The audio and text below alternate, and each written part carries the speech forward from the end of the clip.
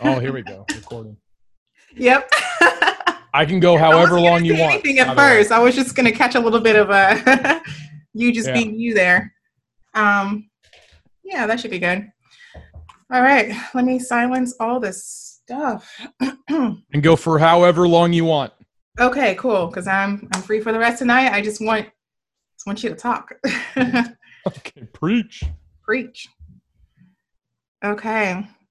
So I think I'm going to go ahead and just throw in an introduction here. So that'll save me, yep, from having to do it later.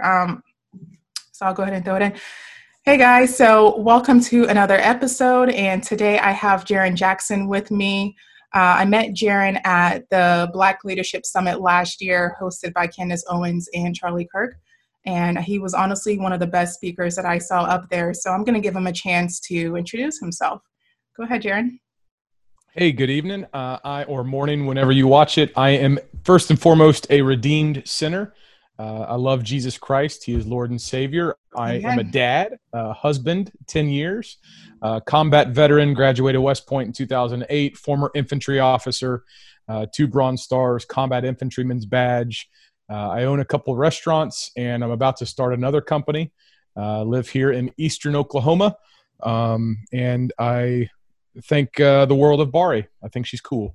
Oh, well, thanks. You're the jack of all trades, so it's pretty awesome. Yeah, of course, we definitely, I'm sure those watching too appreciate your service in our country, to our country. So yeah. It's worth the fight, right? Absolutely. Especially these times. Especially in these times. Yes, I agree. So when I was listening to Jarrin, there's something that really struck me. And I'll let him tell that story, but he actually started the story or his speech on a story that something he experienced back in Afghanistan. And his message there is what really stuck to me. And I think what needs to be so prevalent in today and what's going on, because we all have a tendency to kind of roll with the punches, take in whatever we get. And we don't tend to question what we see or what we hear. But that's definitely something that's important for us to have an independent individual mindset. So I'm going to let him tell that story and we'll go from there. Put me on the spot. I have a lot of stories, by the way. So, I know. I bet you do. as you said that, I was like, what was the story? The story is pretty simple. My first deployment, I was a 24-year-old lieutenant, and we were on the border in Afghanistan, and we were raiding a house. Long story short, we came up to some bad guys, and as we were pulling security, as we were trying to, create a secure perimeter, I was taking a seat up against the wall looking at my graphics. I was the guy in charge, and so I'm trying to figure out what's going on, what's next, how are we going to evacuate these prisoners and all that kind of stuff. And a young kid came up to me, 14, 15-year-old Afghan kid, mm-hmm. and he spoke English, which was interesting because most people spoke Pashto. So the fact that he did too, but the fact that he spoke English told me that his parents had access to education, which was rare, mm-hmm. Especially to speak English. Right. And so he asked me a couple questions, and one of the first questions he asked me was, do I urinate on the Quran? And I was like, that's a dumb question. That's a stupid question. Why would I mean, I'm not a Muslim, don't get me wrong, but why would I do that? Right. And before I'm just kind of smirking, he asked me, do you photograph women? I was like, what is this kid doing? Why is he asking me these questions? And then I realized that's what he had been told his entire life. He had grown up in a culture where they taught him that Americans, Westerners, were all Christians. Mm-hmm. They taught them that we all photograph women, which is against teachings in the Quran, right? And that we burn the Quran, which any disrespect to the Quran is, that's seen as an offense. That's shirk. That's haram, which is a sin in Islam. Oh, in Arabic. Oh, okay. Yeah. Well, yeah. Haram is what they'll call, sin, like whatever.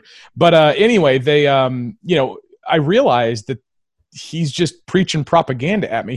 He's asking me questions mm-hmm. to validate his core beliefs. And in this sense, the manifestation of his core beliefs was, do I urinate on the Quran and do I photograph women? And because that's what he believed of me. And so I realized that this kid, there's no reasoning with that person because he's a slave in his own head. He's a prisoner in his own mind. And there was no amount of reasoning with him that I could. You're back. Yeah. No. Check. Jarrin is cool. Yeah, the connection. Kind of lost you there. Well, I don't know if that's me or you, but the idea of the story, is that people grow up with, everyone's got a bias. Right. Everyone has a bias. And to kind of segue into that talk, Bari, that you heard me give, I was the only white, non-Charlie Kirk speaker at the Black Leadership Summit. I mean, it's called the Black Leadership Summit. Right. And I am, for your blind listeners, I am not black. My skin is not black. If it is, it's a really pale. It's a really pale black. You need a tan. Yeah, right. And so I thought to myself, I'm going to be speaking to an audience full of people who have one thing that they don't share in common with me. And the entire thing is called the one thing that they don't have in common with me, which is their skin color. Yeah.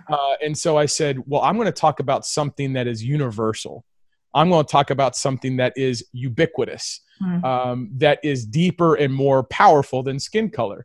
And so, I spoke about freedom, and it's the idea, the message of my talk was, we are free. Right. And if you think about it I'm a Christian. If you think about it from the biblical perspective, God makes everybody in his image. You go all the way back to Genesis 1 for that. And because we're made in God's image, he gave us certain things. And if you look at Genesis, I think it's 1:26, where it says, he gives us authority over the beasts of the land, the fish of the sea, the birds in the air, and all the creeping things on the ground. Those are all the things that we have dominion over. Well, what's not in that verse is other people. Right. So slavery is wrong, not because it's skin color. Slavery is wrong because it's one image bearer of God controlling and treating another image bearer of God as property, as cattle. Right. That's why it's wrong. Because if you really want to look at historic slavery, Islam, first of all, predominantly Arabs, they were the ones that started the African slave trade. Muhammad had a slave he called Ship, S-H-I-P, Ship, because he would burden this guy down and he would carry all of Muhammad's crap. So he would laugh at, this black slave. Slavery's rife with Islam, but there's other forms of slavery with all sorts of different skin colors. Right. And so it's wrong based on skin color. It's wrong based on people being an image bearer of God. And if I can say one last thing, when people speak about slavery, if they speak about it while appealing to the distinction of skin color, they actually diminish the injustice of slavery. They actually take away from the power of why it's so wrong. Because if they're just basing it on skin color, is what you're saying. And exactly, because at that point, you're the way that I see things is God's really creative. I mean, look at everything, right? Yeah. If God did everything and then he created man last, then we are the crown jewel of his creation, specifically man. And then what did he create after man? Women. Right. And Genesis 1, it says he formed Eve, which means he took his time. So that's why women are beautiful, by the way, because that's like they are God's final contribution to all of creation. Right. That is why women are objectively gorgeous. So there you go. But I'm married, so I'm not, I'm not no, we know that. But if you think about that, God made everybody, and he gave us personalities. He gave us our fingers. He gave us, our creativity. And so if you're going to hate someone based on a single characteristic that God gave them, one, you're first and foremost sinning against God because you hate something he created. Right. Two, you're sinning against God because you're basically taking something he created and you're reducing it arbitrarily down to the skin color. That's to say, Bari, I don't really care about your intelligence. I don't care about your experience. You're black. So, yeah. Introduce, here's all the stereotypes for black people, or Jarrin, you're white. Here's all the stereotypes for white guys. And what we do on a core fundamental level is we pervert people, image bearers of God, and we reduce them to a single characteristic. And so I just see a bunch of disrespect and rejection of God whenever people start talking about those types of things, and it's pervasive. We all do it, and that shows you how influential these sinful ideas are. So I'll shut up there. I talked a lot. No, you're good. I appreciate your input, and I appreciate what you have to say.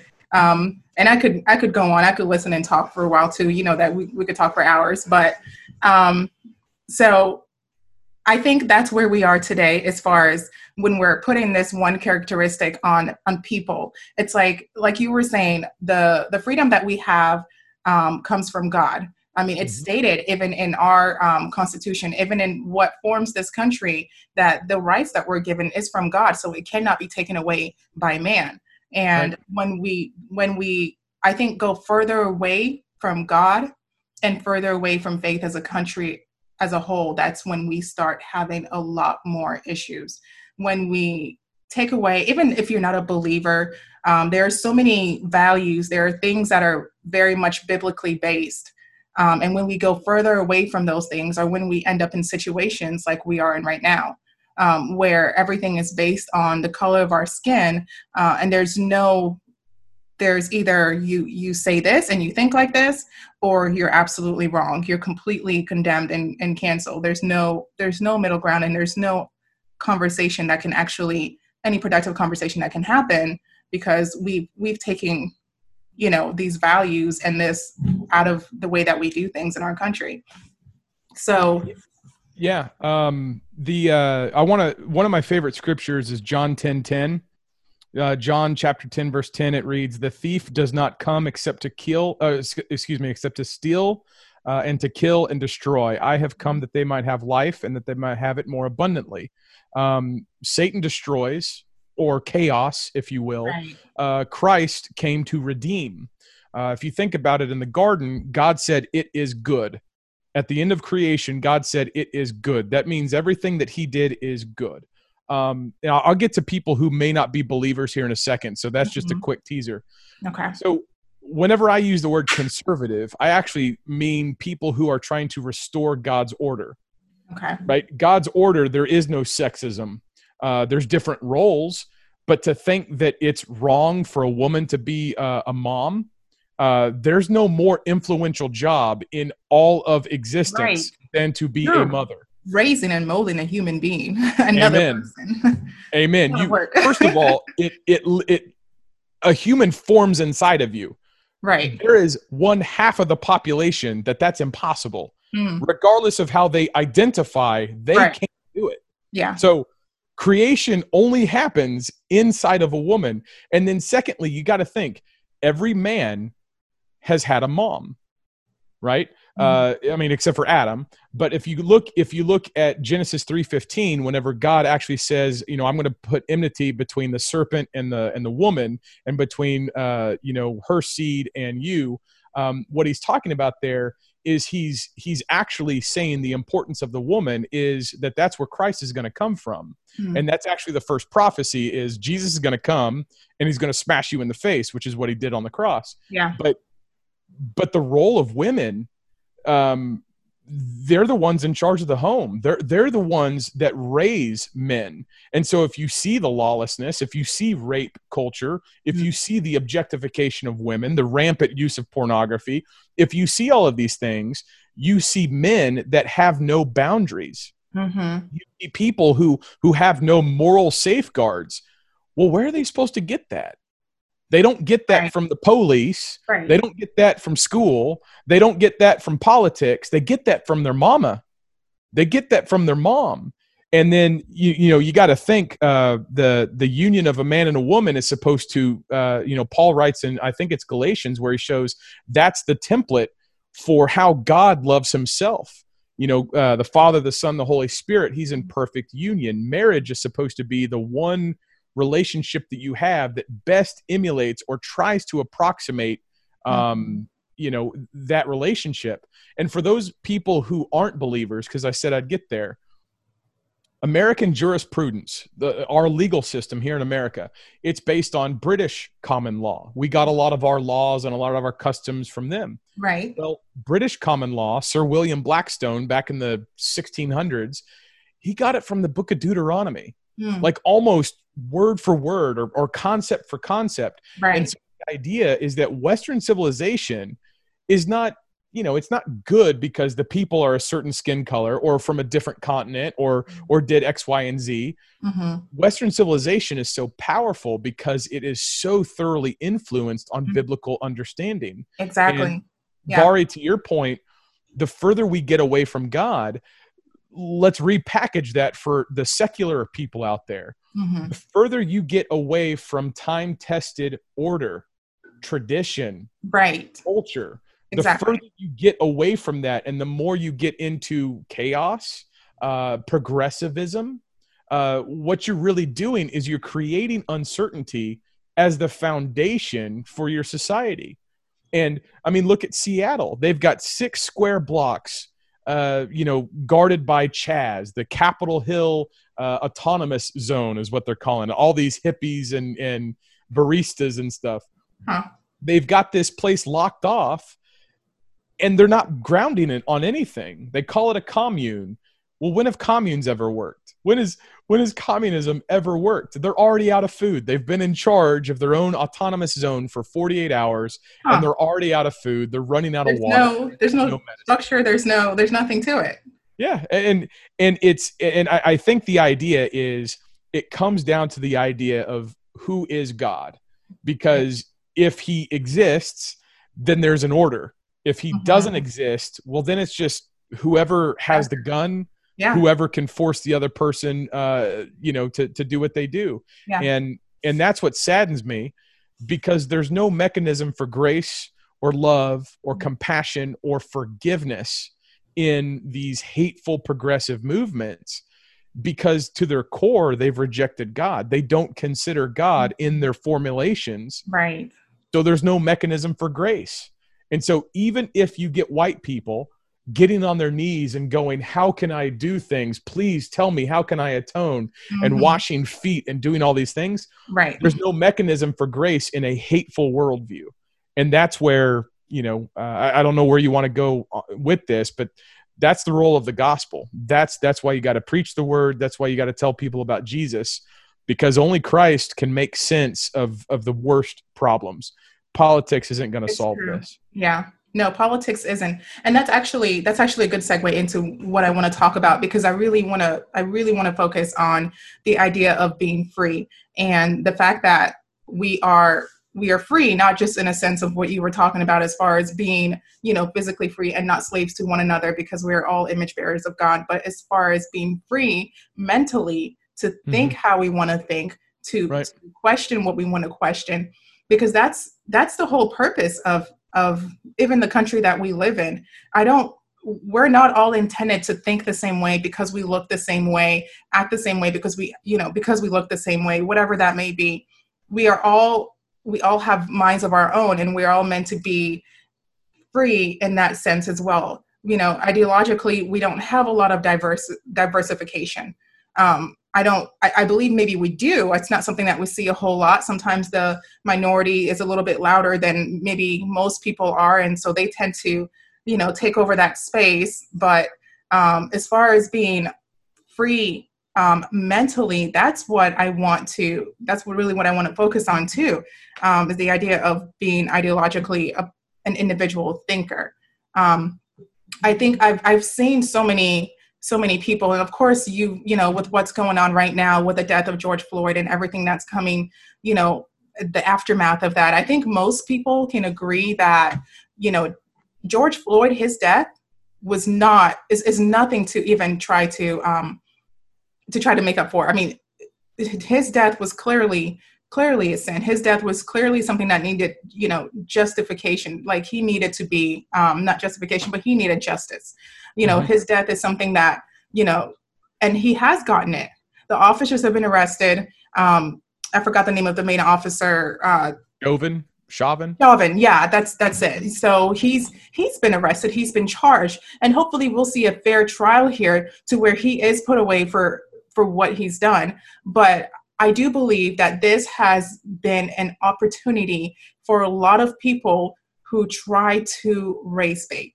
And I know people don't like to hear that, but it's been an opportunity for people to say, see, look, racism is so rampant in our country. Racism is so rampant in our police system, in our justice system, and that is just not the case.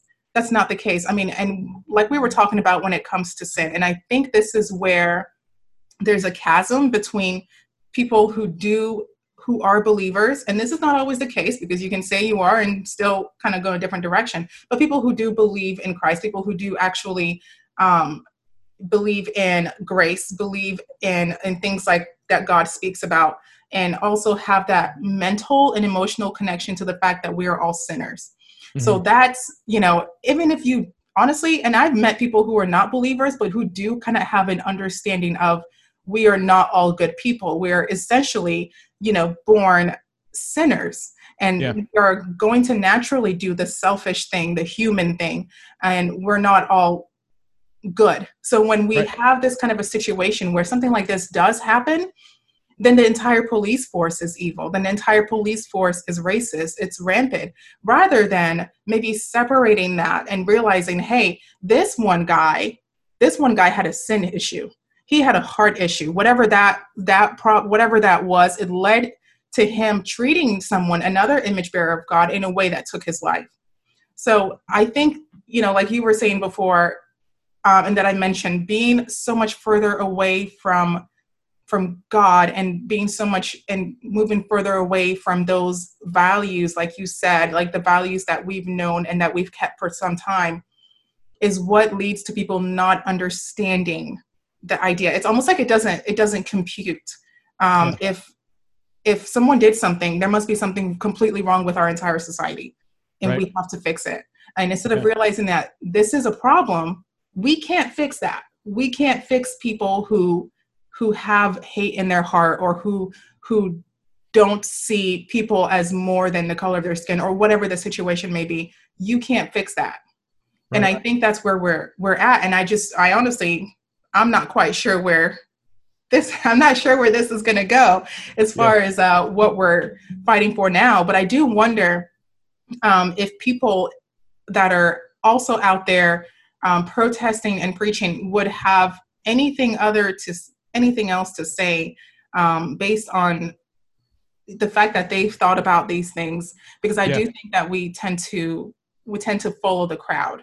And I do want to say that there are probably more people out there who have some different things to say, where there can be some constructive dialogue that can actually come from this kind of a situation. But I don't think a lot of people will actually do that. Yeah. Well, let me try to model. Okay. Let me see if I can be a role model. So there was a lot there, and I love what you said. First and foremost, George Floyd was murdered. Mm-hmm. He was murdered. Yeah. His life was taken from him. Yeah. He was deprived his life without due process. As someone who has taken people's lives in combat legally, it changes you. And whenever you use lethal force, there's a thought process that goes through your head because you've been trained in the use of that force. Putting your knee on a guy's neck is not the thing to do, especially whenever there's other cops on the guy, especially whenever the guy's on his stomach crying out for his mom and his hands are cuffed. That's a murder. That's an execution. Mm-hmm. That's a public execution. And here is where, whenever that happened, I mean, it almost makes me cry. Like, to see, it was a hard video. It was hard to watch. And you got to think, why is it hard to watch? It's not hard to watch. See, this is where I want to thread a needle. It's not hard to watch because it's a white cop and a black man. Right. It's hard to watch because both of those people are made in God's image. Both of those people have the right to life. Both of those people have the expectation and the presumption of liberty. If you're going to defraud and create counterfeit $20 bills, okay, go to prison, whatever the punishment is, that's fine.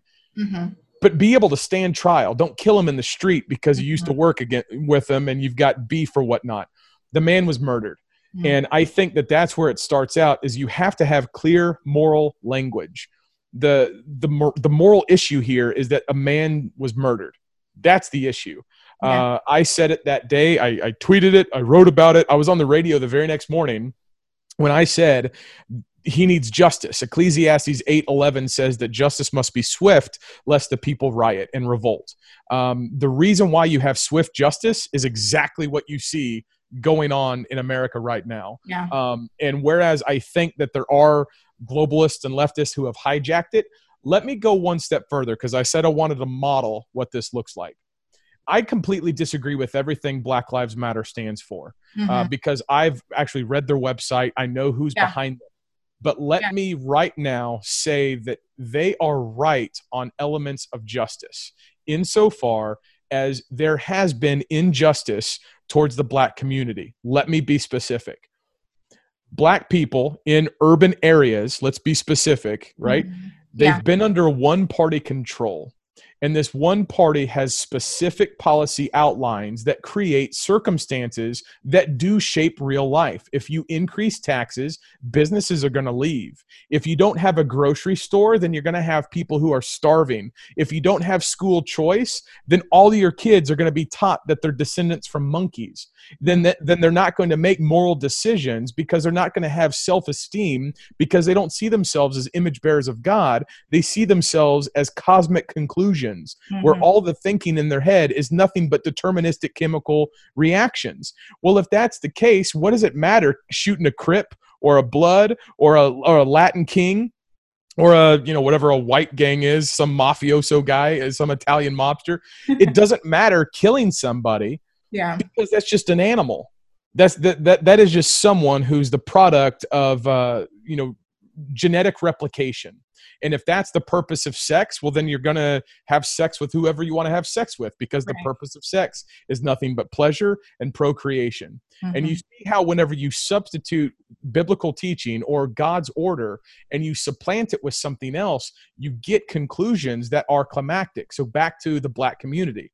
You can see I'm not a member of the Black community, but I know that they have injustice. Why? Because Democrats like to grow government. They like authoritarianism because they come with Marxist implications. They're the party of the KKK. They're the party of slavery. They're the party of high regulation, high taxation, government control. You have people in Harvard saying that it's bad for parents to have authoritarian control over their children. Parents have authoritarian control over their children because God gave them that authority. Absolutely. It's my kid. Yep. It's not your kid. It's not like Hillary Clinton. It's not like her book said it takes a village. No, it doesn't. It takes a mom and a dad. That's what the title should be. That's what it takes. Yeah. And I guess here's my point. The injustice that the Black community is living through is police have been turned into strong arming agents to collect fees and misdemeanors for stupid crimes. Eric Garner, the first guy that said, "I can't breathe" for selling cigarettes, he's in New York City, where they send cops around to prosecute and pursue those types of crimes. Why are we sending cops to go collect money from people selling cigarettes outside of the package? You don't get that in places like Oklahoma, where it's conservative and Bible-fearing and not New York City. You get that in places where there's high authoritarianism, which gets back to the foundation. And that is, whenever you fear God, you don't have many regulations, because you understand that's an image bearer. That's an image bearer. I don't want to shoot that guy. I don't want to rob from that person, because I have respect for my fellow man. I have domestic tranquility because my presuppositions are founded in love and grace and truth and compassion. When you get rid of God, you have one that's cold and calculating and academic and, well, statistically, we should be doing this. No, what you do is you've converted life into a petri dish. And if you're nothing more than a petri dish, then you're a statistic on a page. And that's where I think conservatives go wrong, is because conservatives are so quick to say, well, there was only 9 black people shot by white cops in the year of 2019. So are they really rioting over all these black people? No, they're not rioting over the statistics. They're rioting because they see themselves voting in for a system, believing things that they've been told, and they've been those lies, those promises have been broken. Right. So you have whole communities of people who have been they've just been on the receiving side of generational deceit. And because they've been on the receiving side of generational deceit, generational poverty, gentrification, overtaxation, they don't have grocery stores, they don't have school choice, they don't have economic opportunity. And so what's a hustler supposed to do? The entrepreneurs in the black community are trying to figure out how to hustle meth or whatever on a street corner, how to click up and gang up and figure out how to survive. Because the law of the jungle is applying in this authoritarian control, because people aren't seen as people. People are being seen as subjects. And so where I have been wrong, because as soon as Black Lives Matter comes out, I look at their website and I see how they call themselves a collective of liberators. And I say, well, that's Marxist, that's revolutionary, that's godless. And it is, which is why I think Black Lives Matter is bad. But then I think, Jesus tells me to love my enemy. The reason why I pray for my enemies, because you can't hate who you pray for. You can't. If you think about, you're gonna take this person's name to the foot of the cross. You're gonna approach Almighty God and you're gonna say, I hate this guy. You're gonna sober up real fast and realize that you're, like you said, Bari, you're just as bad as that person is. And so you can't hate who you pray for. So why does Jesus command us to pray for our enemies? Because he wants to love others as ourselves. And whenever you pray for people, you can't hate them. So I'm doing this soul search and I'm thinking about this going, I don't know everything, right? I've done this. I'm not in their position. I don't grow up in Detroit. I'm not in Los Angeles. I'm not New York City. Could they be right about something? And I think they are. I think they're right, because the injustice that they're feeling, the injustice that they're enduring, is because they've had promises made to them and they've been deceived. The difficulty, though, is because Republicans and conservatives, I'll lump us all in. We are afraid to be light bearers to the dark. And I'm not saying that skin color. I'm saying we are afraid to take the gospel into the den of the devil, where people believe that they come from cosmic accidents, that the purpose of marriage is just to get, food stamps or anything else. We don't take the gospel there. Because we don't take the gospel there, there's no truth. And when there is no truth, all you have is chaos. And so, kind of what you've said, there's been this departure from God. Absolutely. The statistics bear out that cops really don't shoot black people as much as everyone seems to believe they do. But on the issue of justice, that's where I actually think they have something to stand on. But they've misdiagnosed the source of the injustice. That's where where I'm at too. Instead of being, last thought, instead of being oppressors versus oppressed, what they've done is they've bought into an ideology that automatically labels white people, males, Christians, Republicans, people that look differently than us. They've labeled us, and I'm in that category. I'm white, Christian, male, conservative, married. Like I'm everything that the black community hates. I'm everything. Well, no, it's not even necessarily the black community. It's more so what's been pushed, because you will actually find more so. And I was actually going to, when you were speaking on bringing the gospel in, I completely agree with you. But then I'm asking the question, where are we bringing the gospel into? Because you think about it, and this seems to be, from what I've noticed and I've experienced, this seems to be the kind of err on the side of truth, where a lot of Black Americans are believers or grew up in a Christian home or understand and have known the Christian values. So there's this disconnect with what you're saying is what the promises that have been given to them and that have been broken. And of course, we know where those promises are coming from. and who's breaking those promises. But there's like this disconnect, I guess, in someone who, like myself, I'm a conservative, and I've gone through the stages of things, I guess. I mean, I would say that I've mostly thought myself as a conservative. I've thought about the idea of all the progressive type movements, of the things, of everything that was kind of coming up, and feminism and all that. I've gone through that thought process and everything. And I think because of my background in Christ, even though for quite some time I really wasn't much of a believer, I more so consider myself agnostic atheist. But I think because of that like foundation that I had, it was, okay, well, I thought about it and I came back to that. So it is puzzling to me, because I do believe that, yes, there is justice here. I'm with you. I think we're pretty much on the same page.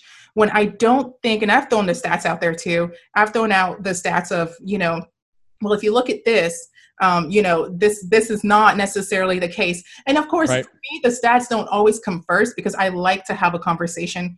I like to try to at least get into a conversation and understand where the other person is coming from. And then I'm going to kind of throw in the stats a little bit, because we do kind of have to talk about that and maybe meet somewhere in the middle where we realize, okay, if this is not the case and this is your experience, if these are the facts and these are your experiences, then how can we meet in the middle to realize what's actually going on here? Which is where, I like to make that connection. But for me, I guess I do find it odd. And that's where I'm just, where is the mentality? Where is the thinking where if someone like me, and I understand I have a very different perspective because of my background too. I was born and raised in Nigeria, and then I came here. So it's a little bit different. I know I have a different perspective there as well. But even here with Black Americans and having that foundation, a lot of times in Christ and in the Word of God, what happens, with the thought process of how do you not, I guess I have a hard time understanding how you get in that mentality and how you get stuck there, because you may not have seen things represented to you as far as people reaching new heights, as far as like business, in business or in education or things like that. Maybe that was not your surrounding, but then you have a foundation that tells you are so much more than the color of your skin. So I guess that's where I'm not quite getting that whole. Well, so for Christians, and this is weird, I'll preach this all day, all night. We begin our thinking with the Bible, and there's a lot of people who don't like that. They think it's even certain other Christians don't care for it. I've spoken to Christians who will not agree. Right. So here's my thinking. I'm not trying to get people to believe the Bible, because there's a lot of crazy stuff that's in the Bible. I mean, it teaches that a donkey talked. Okay. It teaches that like that wouldn't. Right. Like the Bible includes a lot of crazy stuff. Right. A lot of stuff that is hard to believe. And so I'm not trying to get people to believe this book. I believe this book, and I can tell you why, but I'm not trying to get people to believe this book. And I think that's the issue. Right. The way that Christ engaged people, because there's people who will doubt that Christ exists. There are people who will believe in Christ consciousness, that Christ was just a reincarnated guy and he had reached, the highest level of enlightenment. Whatever. Yeah. There's a Christian apologist. He's actually from Atlanta. He died a couple weeks back, named Ravi Zacharias. Yeah. And Ravi Zacharias had this one thing that just hit me that I'll never forget. He says, questions don't need answers. People do.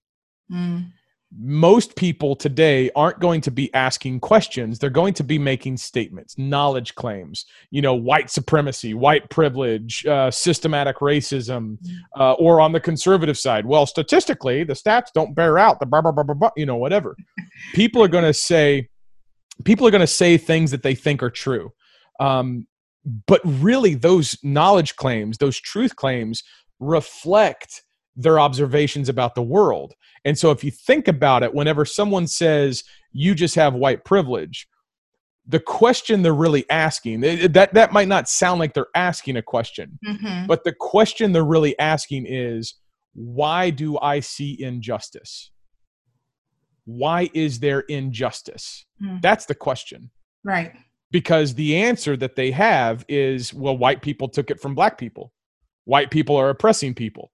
So whenever someone tells me or anybody else, you have white privilege and there's systematic racism and America's evil and all this kind of stuff, what they're really asking for is, how can God let bad things happen? That's really the question. That's the question. Right. Like, that is the question. Why is there bad things? Why is there injustice? Why is there any of that? And I think it's wrong. Well, so first of all, to recognize that requires really, I mean, you got to listen to that person, because, you know, as a white guy, when someone says I have white privilege, that's so offensive. Yeah, I'm going to, you're almost like you're done. Like, yeah. I'm not listening to you anymore. I've walled it off. Right. And Bari, I've only had this perspective that I'm telling you right now for like 6 hours. Like, I got this today while I was mowing my yard. You know, I had everything off, had everything gone. I'm sitting here like meditating on the word. Christ came that we might have life and have it more abundantly. Yeah. These people say they believe in Jesus. How can they believe this? And it gets to the issue of justice. They are absolutely right. The question is, by what standard of justice do they want? That's the issue. And for Christians, we find ourselves in the Bible. You would ask, and you said, you know, I don't know how Christians, you were saying, I don't know how Christians fall away. Well, if you read Colossians chapter 2, verse 8, Paul writes to the church of Colossae, and he's in prison when he writes this, by the way. So Paul's in prison when he's writing these words. Right. He said, this is verse 8, beware, lest anyone cheat you through philosophy and empty deceit, according to the tradition of men, according to the basic principles of the world, and not according to Christ. For in him dwells all the fullness of the Godhead bodily, and you are complete in him, who is the head of all principality and power. So how can Christians fall prey to like all these other things? It's because, like Peter, when he was walking on the water, they take their eyes off of him. And I mean, that's the issue. Right. We take our eyes off Christ. And, you know, it like this sucks, but it's like, why do bad things happen? Well, one, we live in a fallen creation. And so a lot of people are going to have really hard time figuring that one out. They're going to struggle with, well, what do you mean? And right. All that kind of stuff. But point out to them, listen, if we are just descendant from monkeys, then there is no justice. Hitler got off scot-free. All those slave drivers that died peacefully on their plantations with indentured servants instead of chattel slaves, there's no justice for those guys. There's no justice for them because they died peacefully in old age. And so at that point, there is no justice. None. Zero. And so from that worldview, from that perspective, I can see how you have a lot of animosity and anger because you don't believe that God's going to punish every single sin. Philippians 2 says that every knee shall bow, every tongue will confess. Everything is going to be accounted for. Either Jesus pays for your sin or you pay for your sin. And that gets me to my point. We don't talk about the conscience. We talk about intelligence. People want to talk about reasons for this. And, well, did you know that, chapter 3 of this book, Sex and Power, says that, sexual liberation is actually the way that we achieve political change. You can go back and read Kate Millett. You can go back and read the early first wave feminists who recognize that let us get the abortion pill, because if we have control over our own means of reproduction, then that means that we can go get jobs and we can get out of the kitchen and we can get out of the home. And that destabilizes the family, and now we are where we are. But if you circle back around to the issue, people will make intelligent arguments. They might not be justified. They might not be rationally grounded, but they will make logical arguments backed up by statistics and things that Harvard professors say that is so. Christians aren't supposed to engage people with their intellect. Not to say we can't use our intellect, but the message of the gospel isn't for people who are trying to reason things through. Hebrews 11 is all about faith. Faith is not blind. Faith is based on what we know and the certainty of what we hope for. I have faith that my wife exists. Why? Because I see her. I know her. I have a relationship with her. Mm-hmm.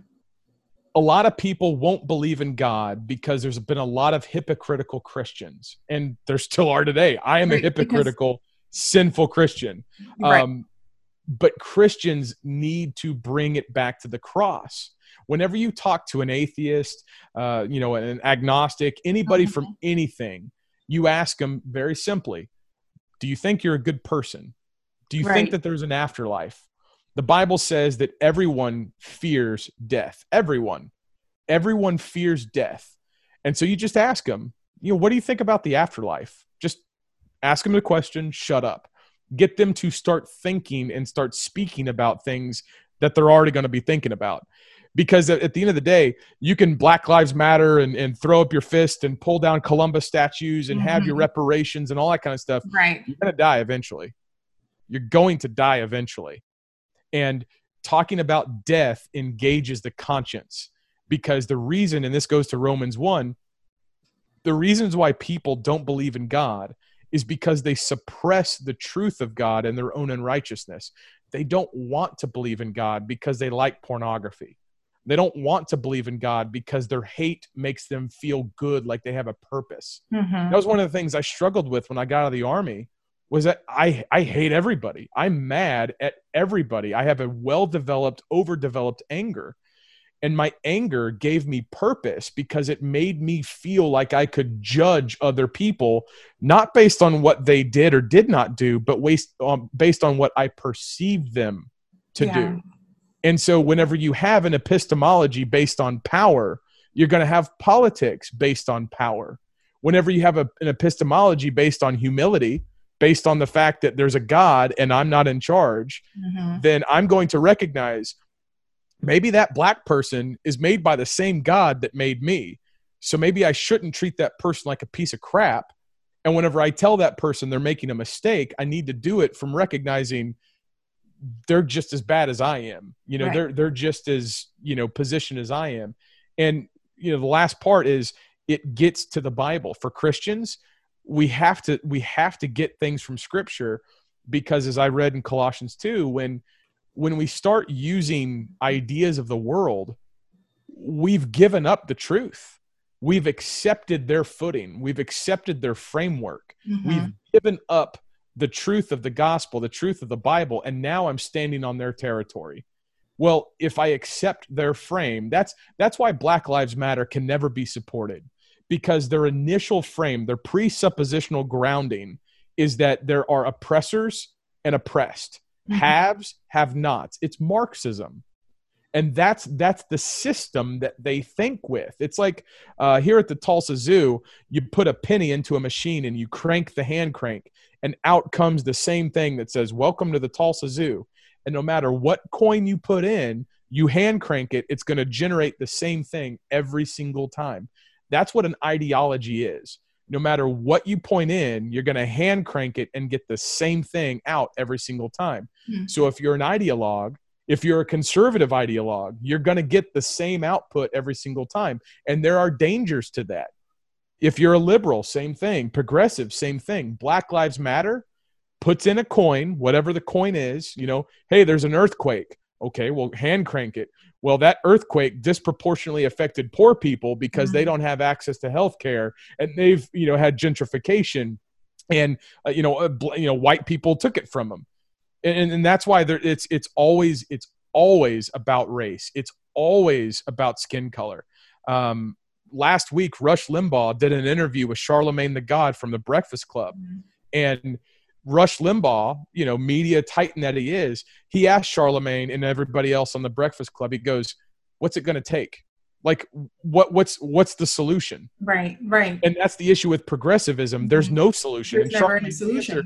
Charlemagne's answer was, until you deconstruct the mechanisms of systematic racism, there will never be a solution. That doesn't mean anything. Yeah. Deconstruct, okay, mechanisms. What's a mechanism? Yeah. Institutional or systematic racism. What's the system? Tell me what the system is. Yeah. How do you measure it? How do you define the words? Right. And it's just that hand cranking again. They put in a coin. You ask the question, what's it going to take to get, what's it going to make to square things up? I don't like my cities on fire. I don't like that the fact that there's innocent people in these big cities that are living in fear right now, regardless of what they look like or where they're at on the political spectrum or the faith spectrum or anything. There's innocent Americans and not Americans. There's innocent image bearers of God that are suffering as a result of this chaos. I want to end it. So how do I end it? Well, you have to deconstruct the mechanisms of systematic racism. Awesome. Yes. Great. Do it today. How do you do that? How do you do that? Yeah. I mean, what's the answer? And that's why, and I'll end, the answer is always political. It's always politics, because for the left, politics is their religion. It's their theology. Yeah. Separation of church and state, that's a biblical idea, by the way. You get that in Exodus 17, where you also get federalism. But 1 Samuel 8, I forget which verse it is, but 1 Samuel 8, God's telling the people of Israel, you guys don't want a king. Trust me, he'll tax you. He'll press you into military service. Mm-hmm. He'll take your women. He'll make them work for him. He'll turn them into a harem. Trust me, you guys don't want a king. And what did Israel do? We want a king. All right, here you go. And then there you go. There's the travesty of government. And so whenever you have an epistemology based on politics, you're going to separate yourself from God. And so the left will say separation church and state, and the right, being Bible believers or people generally of faith, be like, okay, I don't want to use the Bible as a cudgel to compel belief. Christ didn't do that, so I don't want to do that. But then you got to think, for the left, their highest form of activity, their highest ethical standard is political action. I mean, whenever you have protesters in the streets saying, right, hey, ho, ho, something, what are they doing? That's them singing Amazing Grace. When Christians and evangelicals sing Amazing Grace or church songs and we're worshiping God, when leftists protest and they chant, they give up their individuality to all effectuate one single political outcome. And it doesn't matter if that political outcome actually does anything. What matters is the intent behind the political action. Right. It's a religious construct.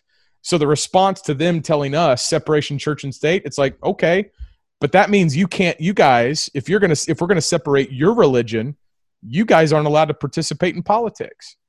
That's why they're more rabid. That's why they're more dedicated. That's why they're more fierce, because that's their religion.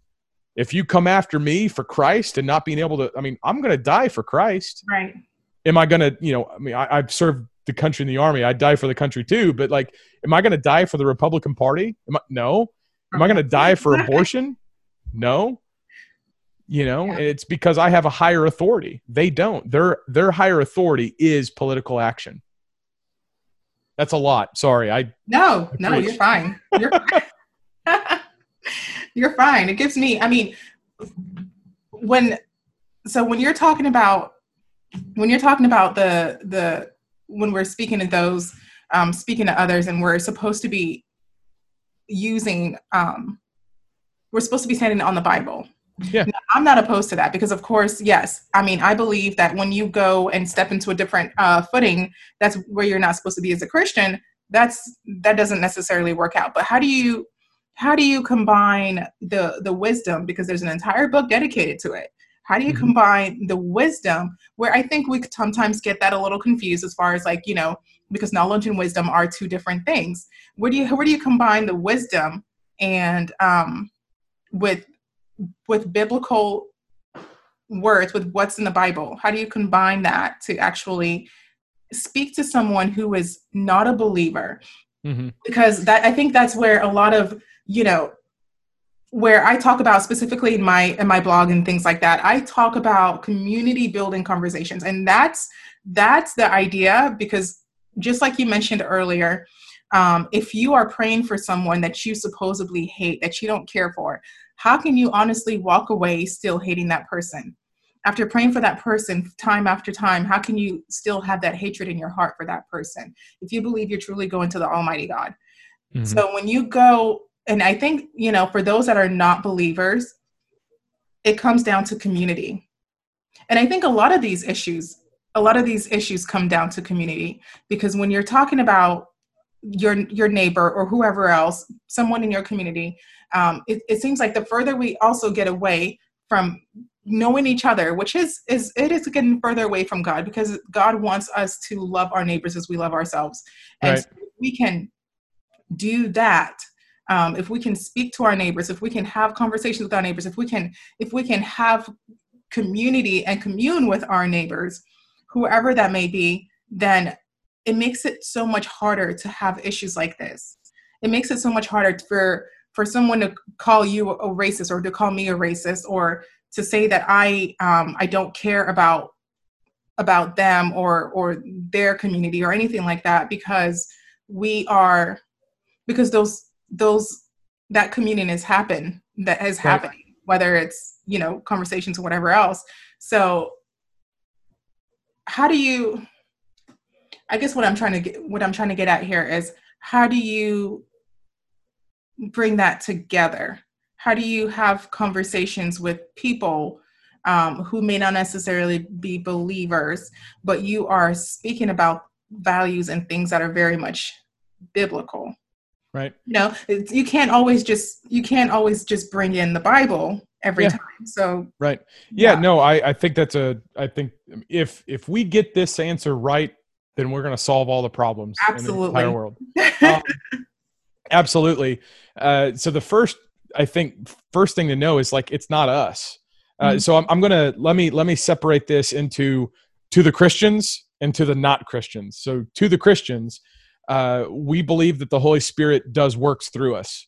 It's not me, lest I should boast. It's by grace of God that I'm saved. So I don't earn my ticket to heaven. Jesus paid for it already. Mm-hmm. So I'm not doing anything out of the need to do things.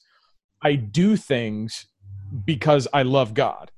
And because I love God, I'm going to recognize that everyone who does not believe in Jesus is going to go to hell. Mm-hmm. Not because they don't believe in Jesus, but because they've sinned against an almighty God. And God says that all sin requires blood sacrifice. That's Leviticus 17:11, I think. So the idea, though, is that everyone's going to make mistakes. Everyone's going to sin. Romans 3 says, for all have sinned and fall short of the glory of God. So as believers, it's not me that actually does stuff. It's I'm humbling myself, and the Holy Spirit works through me. Romans 10 says that faith comes by hearing, and hearing from the word of God. So preach the word in season and out of season. Say what the Bible says, because this is what God says. So if I say it, Holy Spirit's going to do stuff, and I don't know how it works, but things are going to happen, because that's what happens. That's what God says is going to happen. That's why Jesus spoke in parables. To those who have ears, let them hear. Right.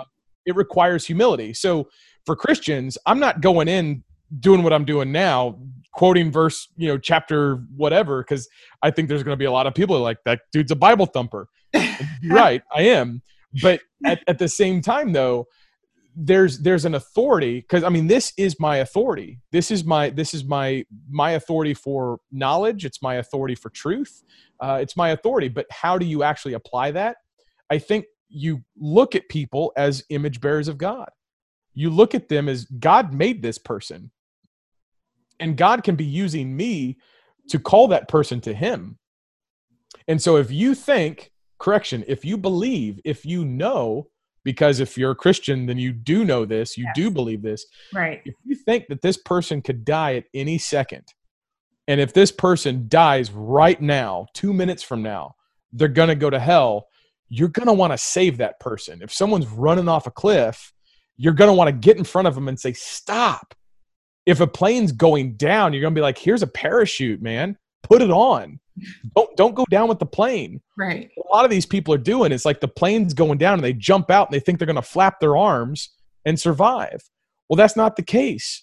You got to be able to provide them and point to them the salvation, which means you have to get them to be aware that they've sinned against God.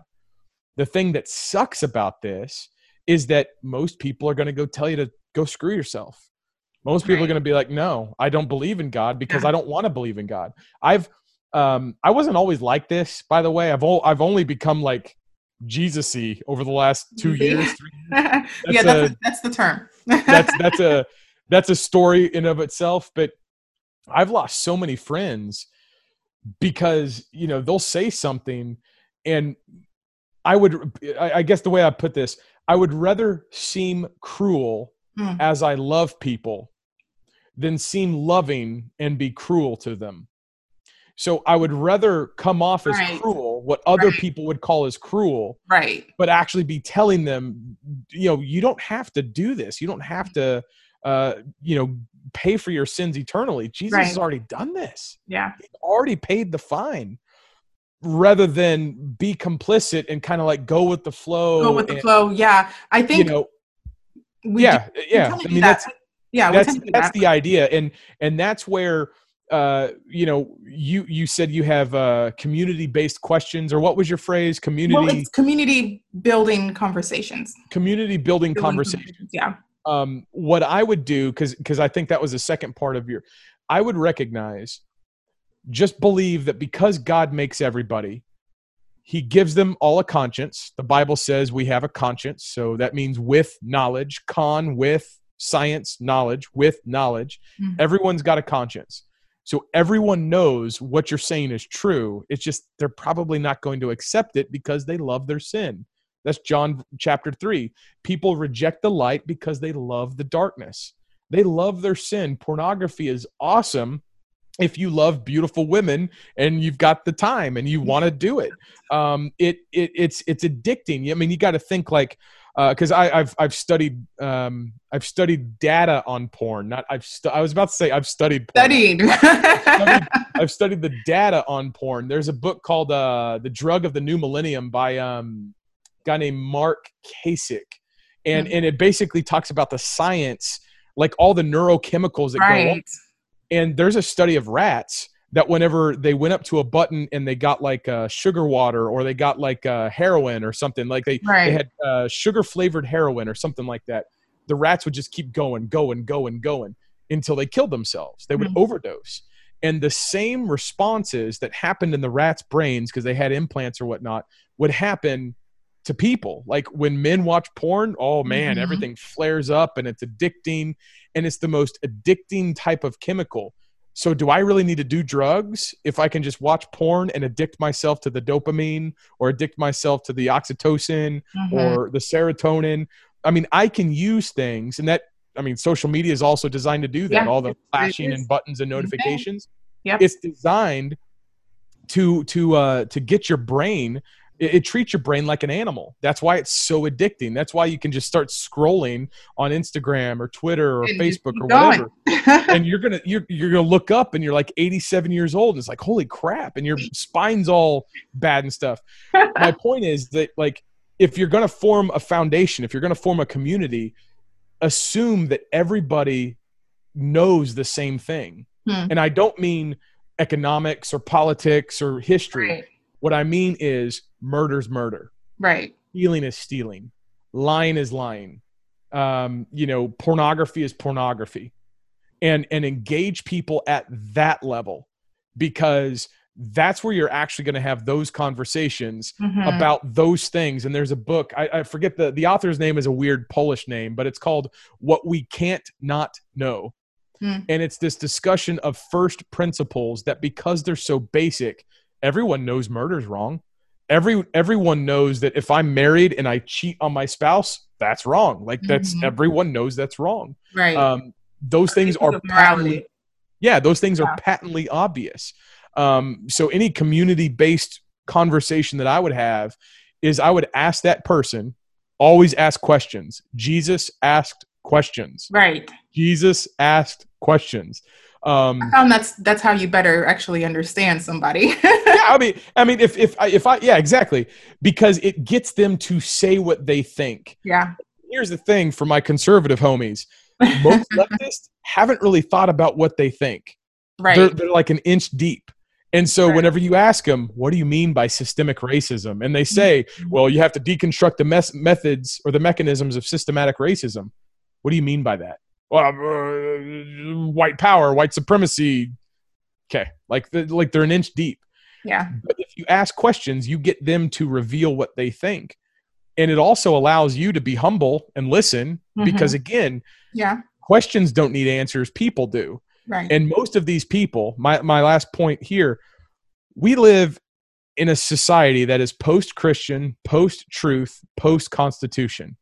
Most people don't believe in God. Most people feel isolated, highest suicide rates, highest drug addiction, highest product of broken homes, highest suicide, highest pornography addiction rates.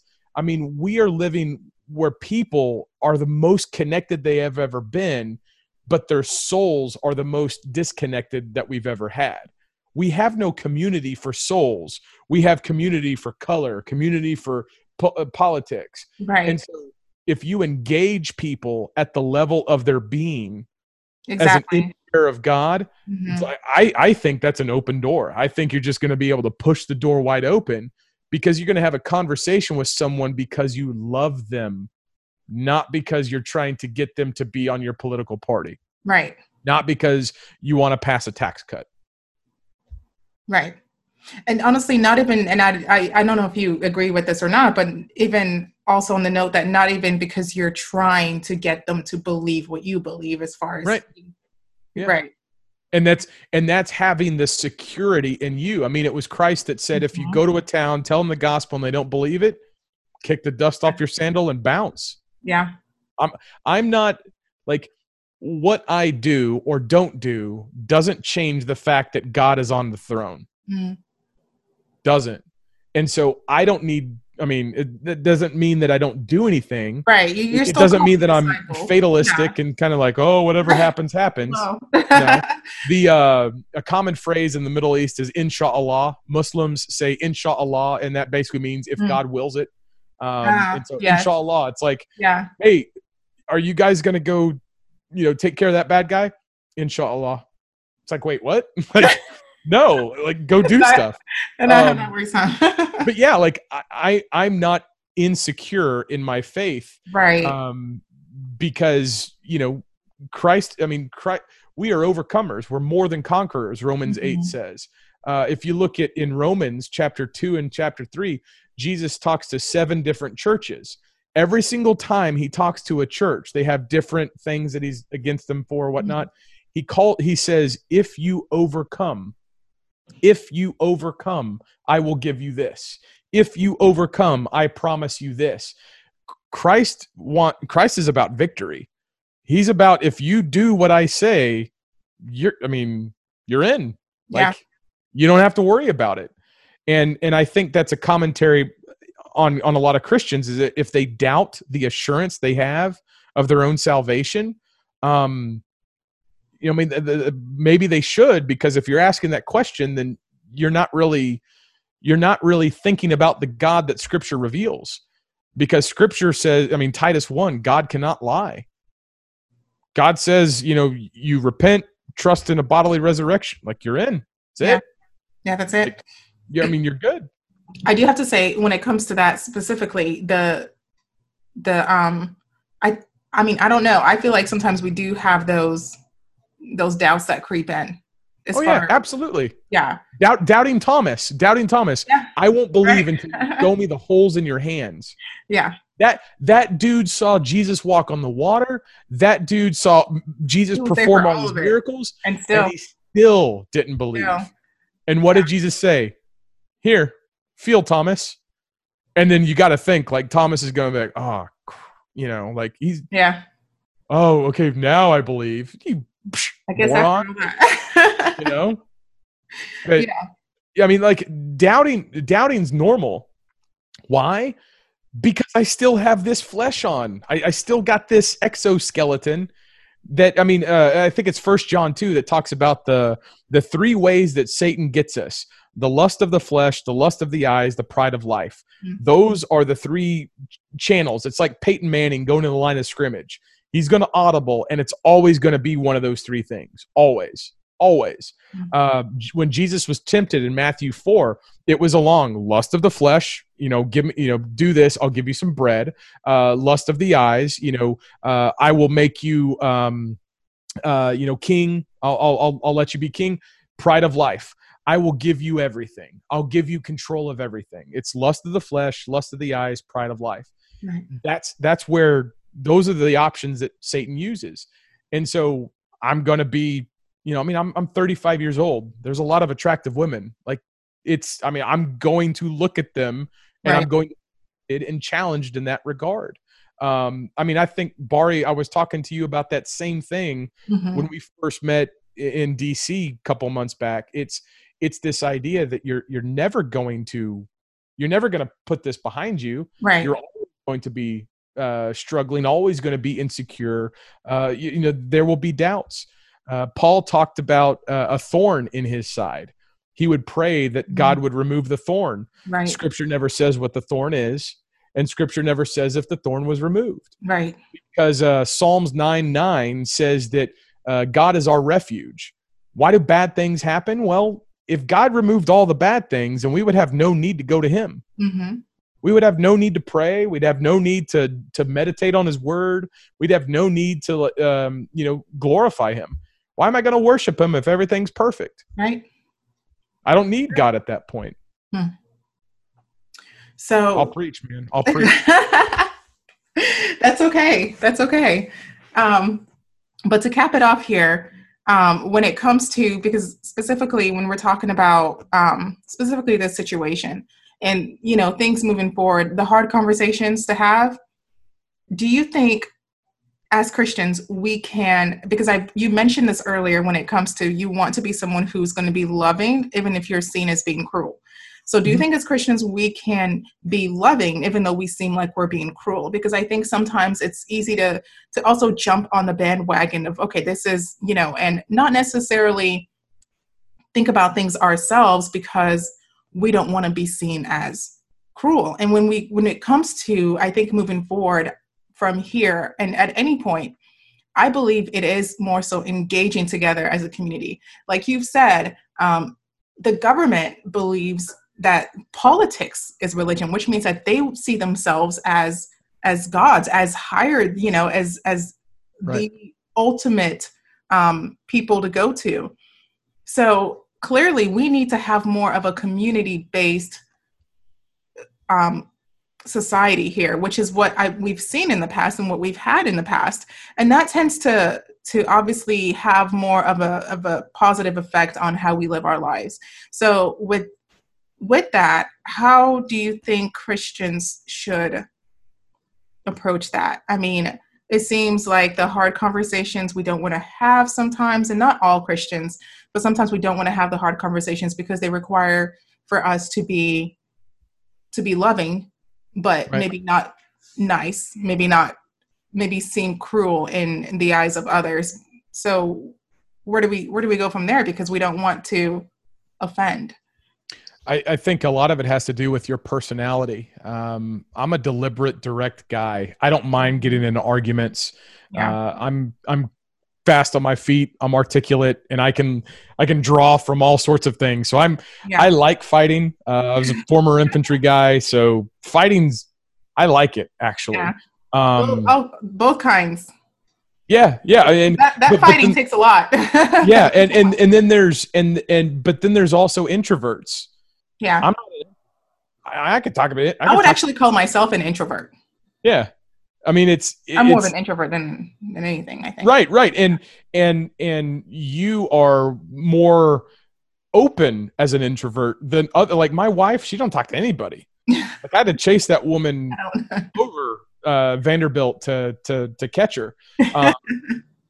So I think it comes with a self-awareness. Like take stock of who you are and what you're good at.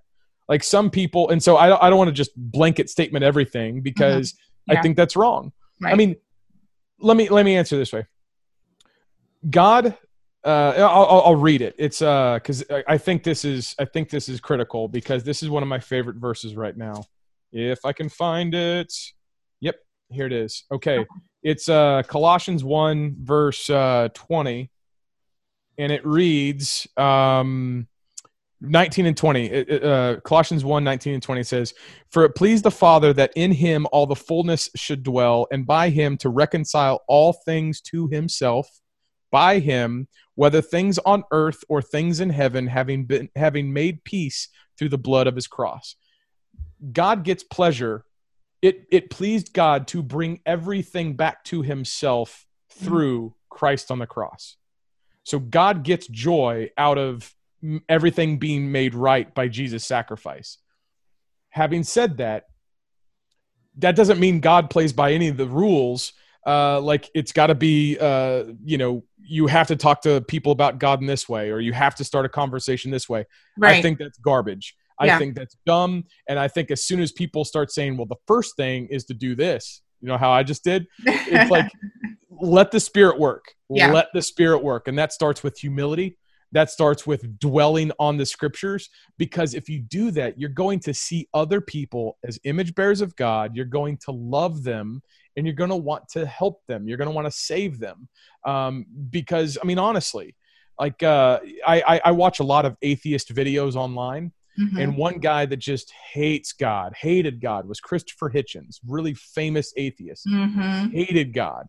My heart breaks for him, because he died in 2011 with cancer and whatnot. My heart breaks for him because he had all that chance to change, and his family says that there was no deathbed revival.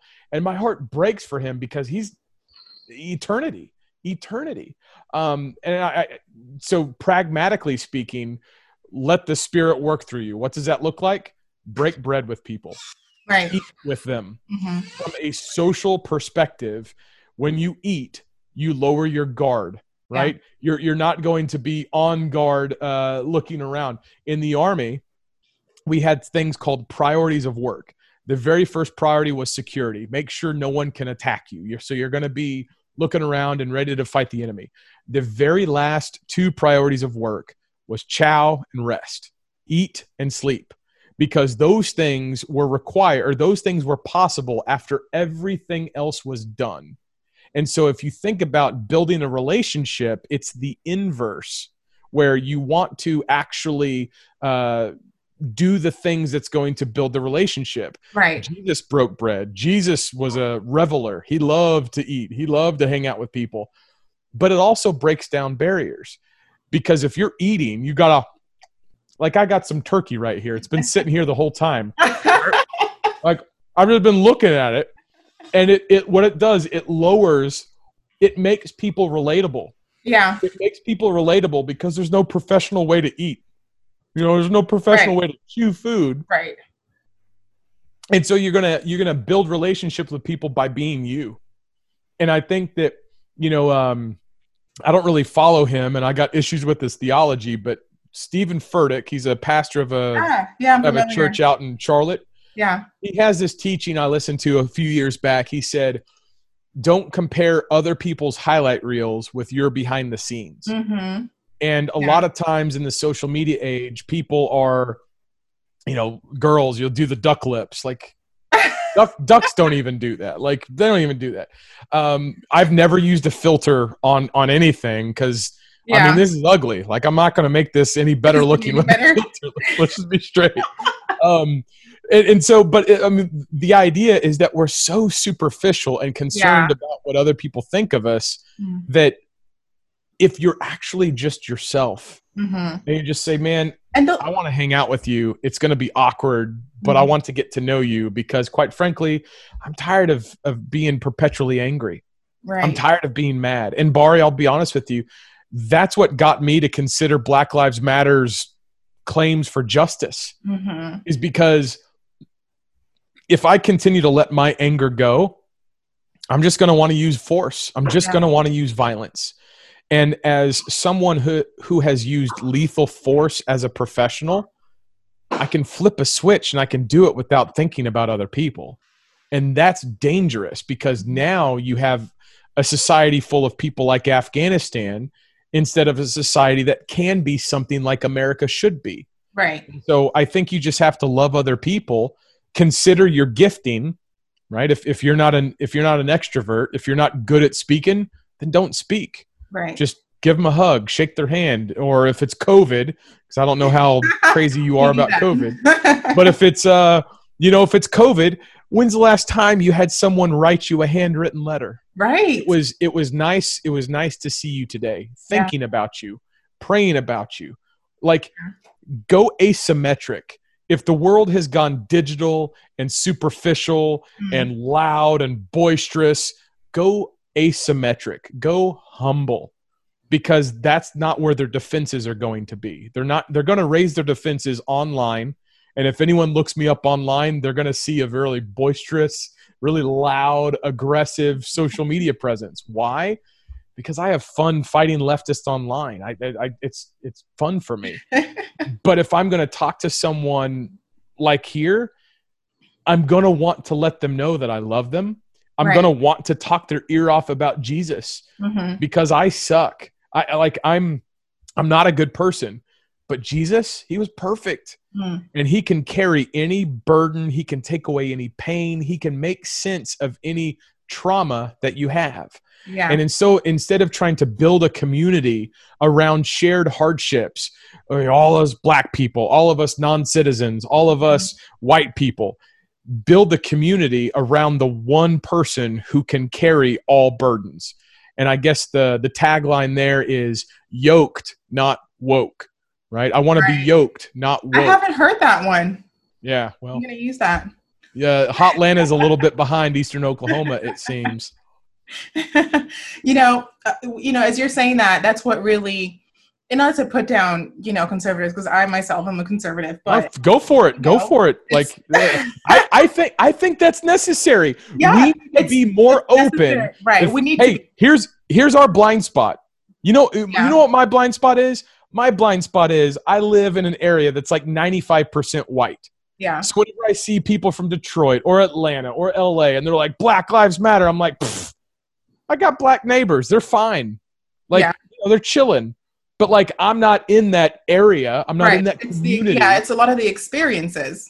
And so that's my blind spot. And Bari, I would not have considered their perspective because they're not articulate. They're angry. They're philosophically opposed to me. I would not have considered their perspective if I did not have Christ. Wouldn't do it. Wouldn't do it.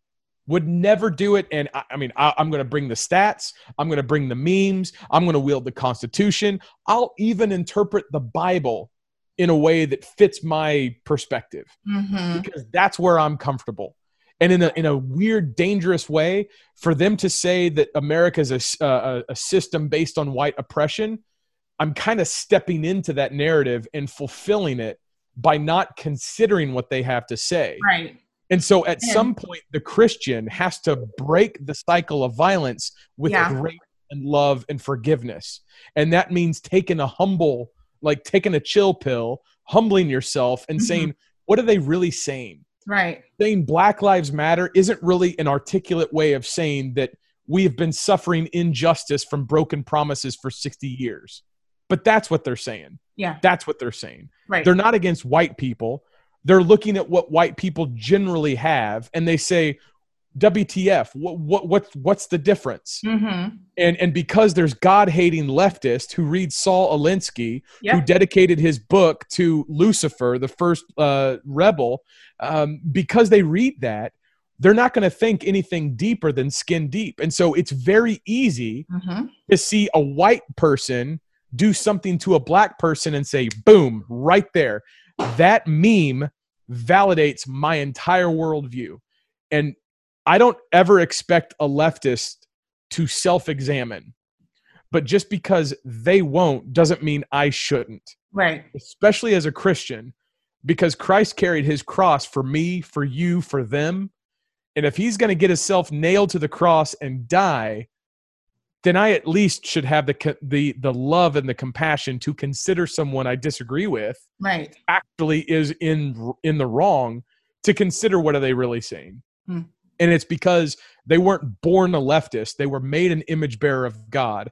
and Satan has worked his effectiveness and made it to where that person, just like that little kid from the story I first started, they've grown up in a with a worldview they can't get out of. Right. The last part, I saw Michael Eric Dyson, a guy that is a God-hating atheist, said something that I usually use for other people. It's there's an elder fish swimming by two other fish, and he said, hey fellas, how's the water? And the fish keeps swimming back, and they go, what's he talking about? And it's because if you're a fish, you don't know that you're in water. Right. Well, it's the same thing. We have presuppositions and biases that we can't see. And so Christ allows us to shed that off because, as Paul writes in Colossians 3, Christ is all and in all.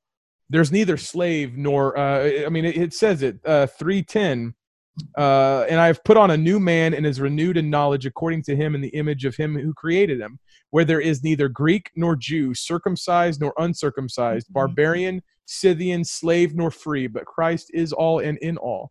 So when you put off the old man and you put on Christ, you're able to say, I'm judging these people who chant Black Lives Matter. I don't want to affirm their system if their system's wrong.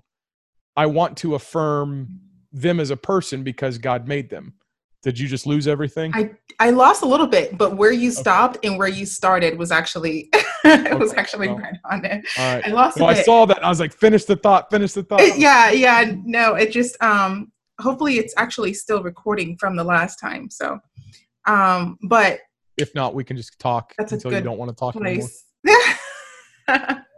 Well, that's probably a good place as far as the video, because that's where I wanted to end. Was I think if conservatives would more so just kind of humanize themselves a little bit, just a little bit, we could probably get a lot. But you still got that. Yeah. Be willing. Don't take yourself too seriously. Yeah, absolutely. Okay. Well, awesome. Thanks, Jarrin. Thank you so much for for coming in and doing this, because I think it's a good conversation to have. I think we touched on a lot of things that I really wanted to talk about, especially with what's going on. So hopefully this is, constructive. Hey guys, thank you for tuning into that conversation between Jarrin Jackson and I. I can say that I really do appreciate his perspective on things. Hopefully this was something that was engaging for you in exploring a different perspective or affirming the ones that you already have. So join me in the future for many more conversations with Jarrin and other speakers regarding current events, policy, everyday life, and spirituality.